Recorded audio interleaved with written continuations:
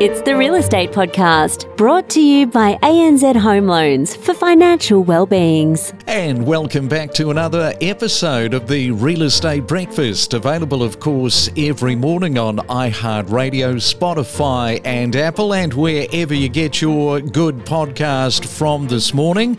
And let's hope it is a good morning at your place. It is Wednesday, the 28th day for June. Yes, getting very close to July, and whatever that RBA decision is going to be, we're going to know it soon enough. This morning we are catching up with Kevin Dearlove. He's the principal from Stone Real Estate, Beecroft, Epping and Castle Hill. That'd keep you pretty busy, wouldn't it? Yeah, look, it's a good area. We're very lucky that to be in the northern districts. It is still very buoyant out here. It's a very lucky area. Like, if you're in those areas, my goodness, you would have seen some of the prices go up, particularly since the start of COVID. Yeah, we have. I mean, it's been quite extraordinary. Look, you can look at a whole bunch of factors there. I mean, I'm sure we'll get talking about stock levels and what have you, but our market here is families who settle for a long time, and they generally upsize and downsize locally.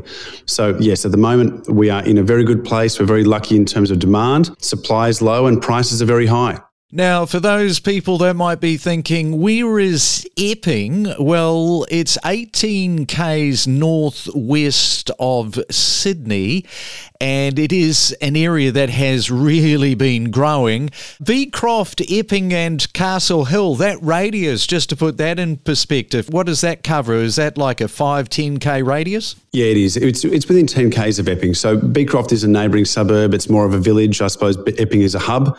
And Castle Hill, similar to, say, Parramatta, one of the town centres in Sydney, a lot of infrastructure going in, and Castle Hill and Epping are probably the powerhouses, and Beecroft is a village that's in the middle of the both. All right, so that puts that on the map for us. So don't go away. We'll come back to Kevin and talk more real estate from Epping and those other areas in just a moment. From the emotion of property, the economic inflation, managing your expectations, lack of stock, price growth, construction appetite, days on market. Stay informed with us and know your property. We don't just report on real estate news. We take you to the source of the information. We produce more property podcasts every week than anyone else. We are your trusted guide for all things real estate. Well, as we know, the Australian property market has undergone a significant change in the past 2 years, probably a little bit of an understatement.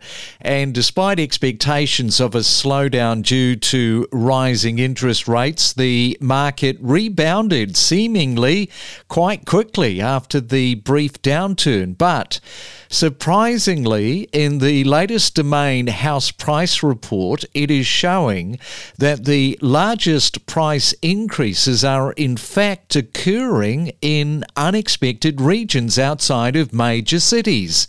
For example, in Q1 of this year, some of the top performing regions include Coffs Harbour, Launceston, Murray, South Australia, and the mid-north coast. See what I mean?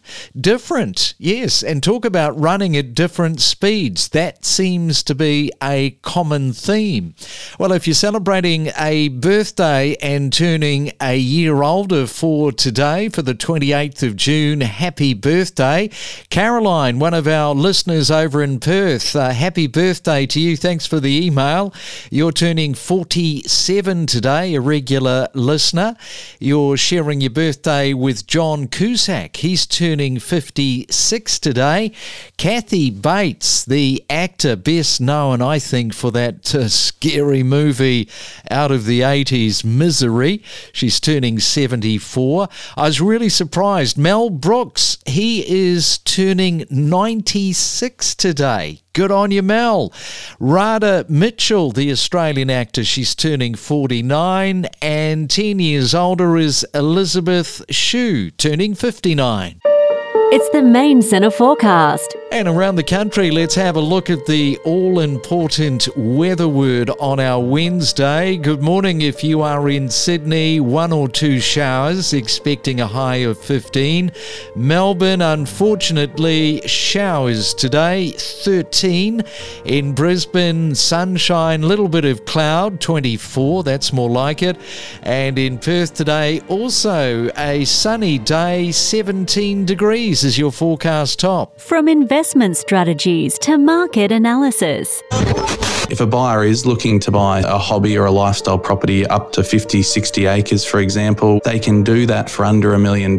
So it did catch me by surprise because I did think that, okay, even if we are going to go up, it won't be by 25 basis points.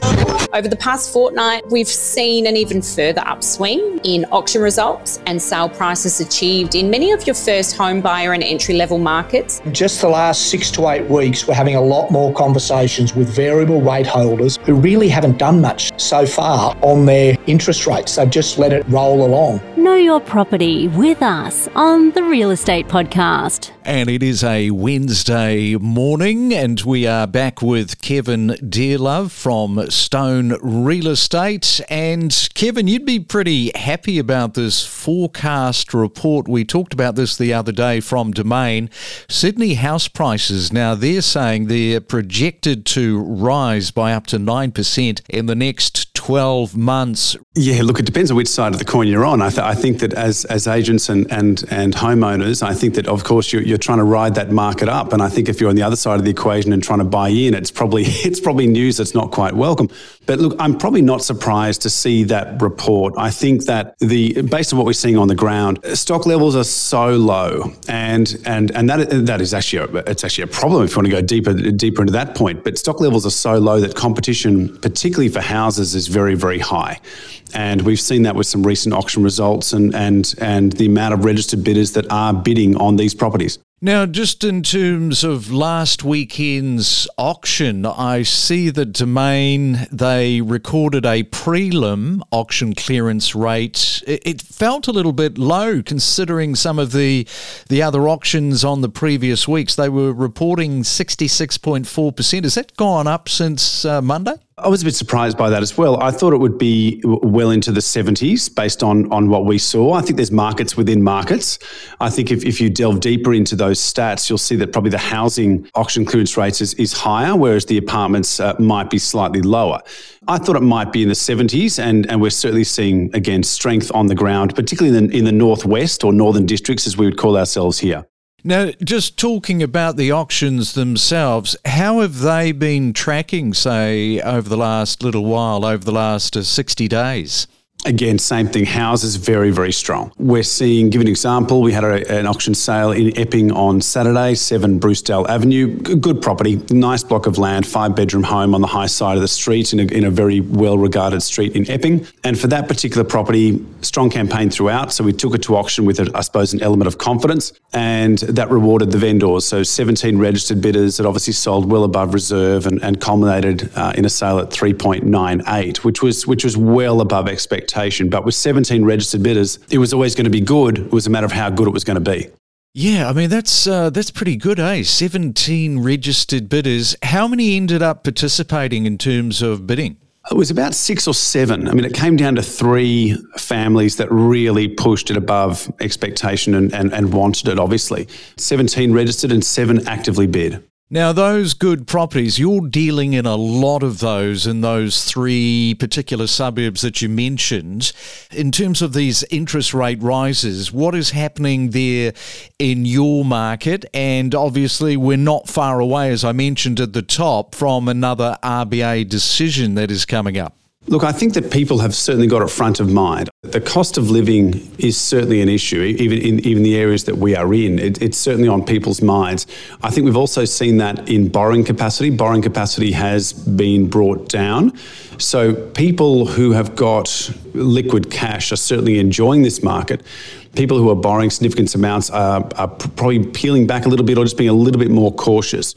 But in our areas, because we're in that housing between about 2 and 4 million. Families are upsizing and they might have a couple of assets already and they're pooling that money to then upsize and buy a superior home. That's often the trend we see here. The interest rate rises certainly have had an impact, but that said, the stock levels are so low that that's almost been negated by low stock levels.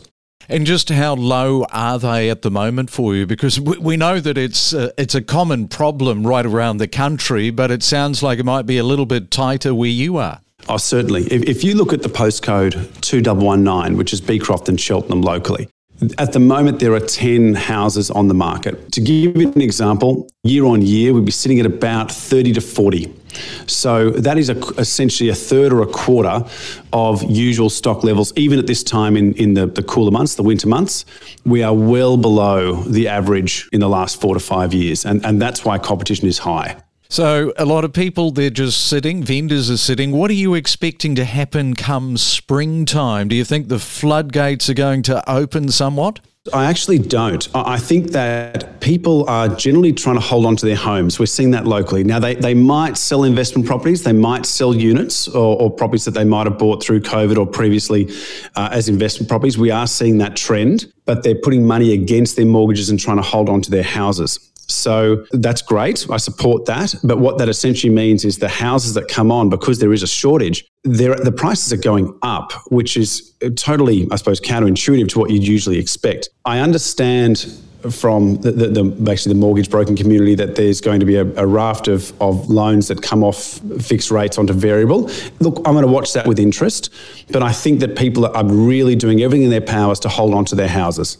Those are the houses. What's happening in the unit space? Because I noted that in Epping, I think since COVID, the units sort of slumped a little bit. I think they threw up a figure of minus 11.5%. So what's happening right at the minute? That is definitely being reflected again on what we're seeing. I think that, again, people are selling units to hold on to houses. So if they have got an investment property, although rents have gone up, their repayments have gone up, which basically brings back yield. People are often selling their units to pour into mortgages or cost of living. So I'm not surprised by that.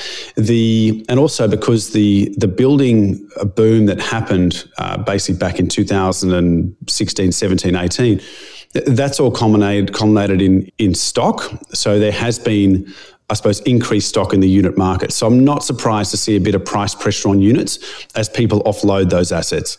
Now, we know that there are challenges in that construction area, which is what you're talking about. There was a little bit of that boom taking place.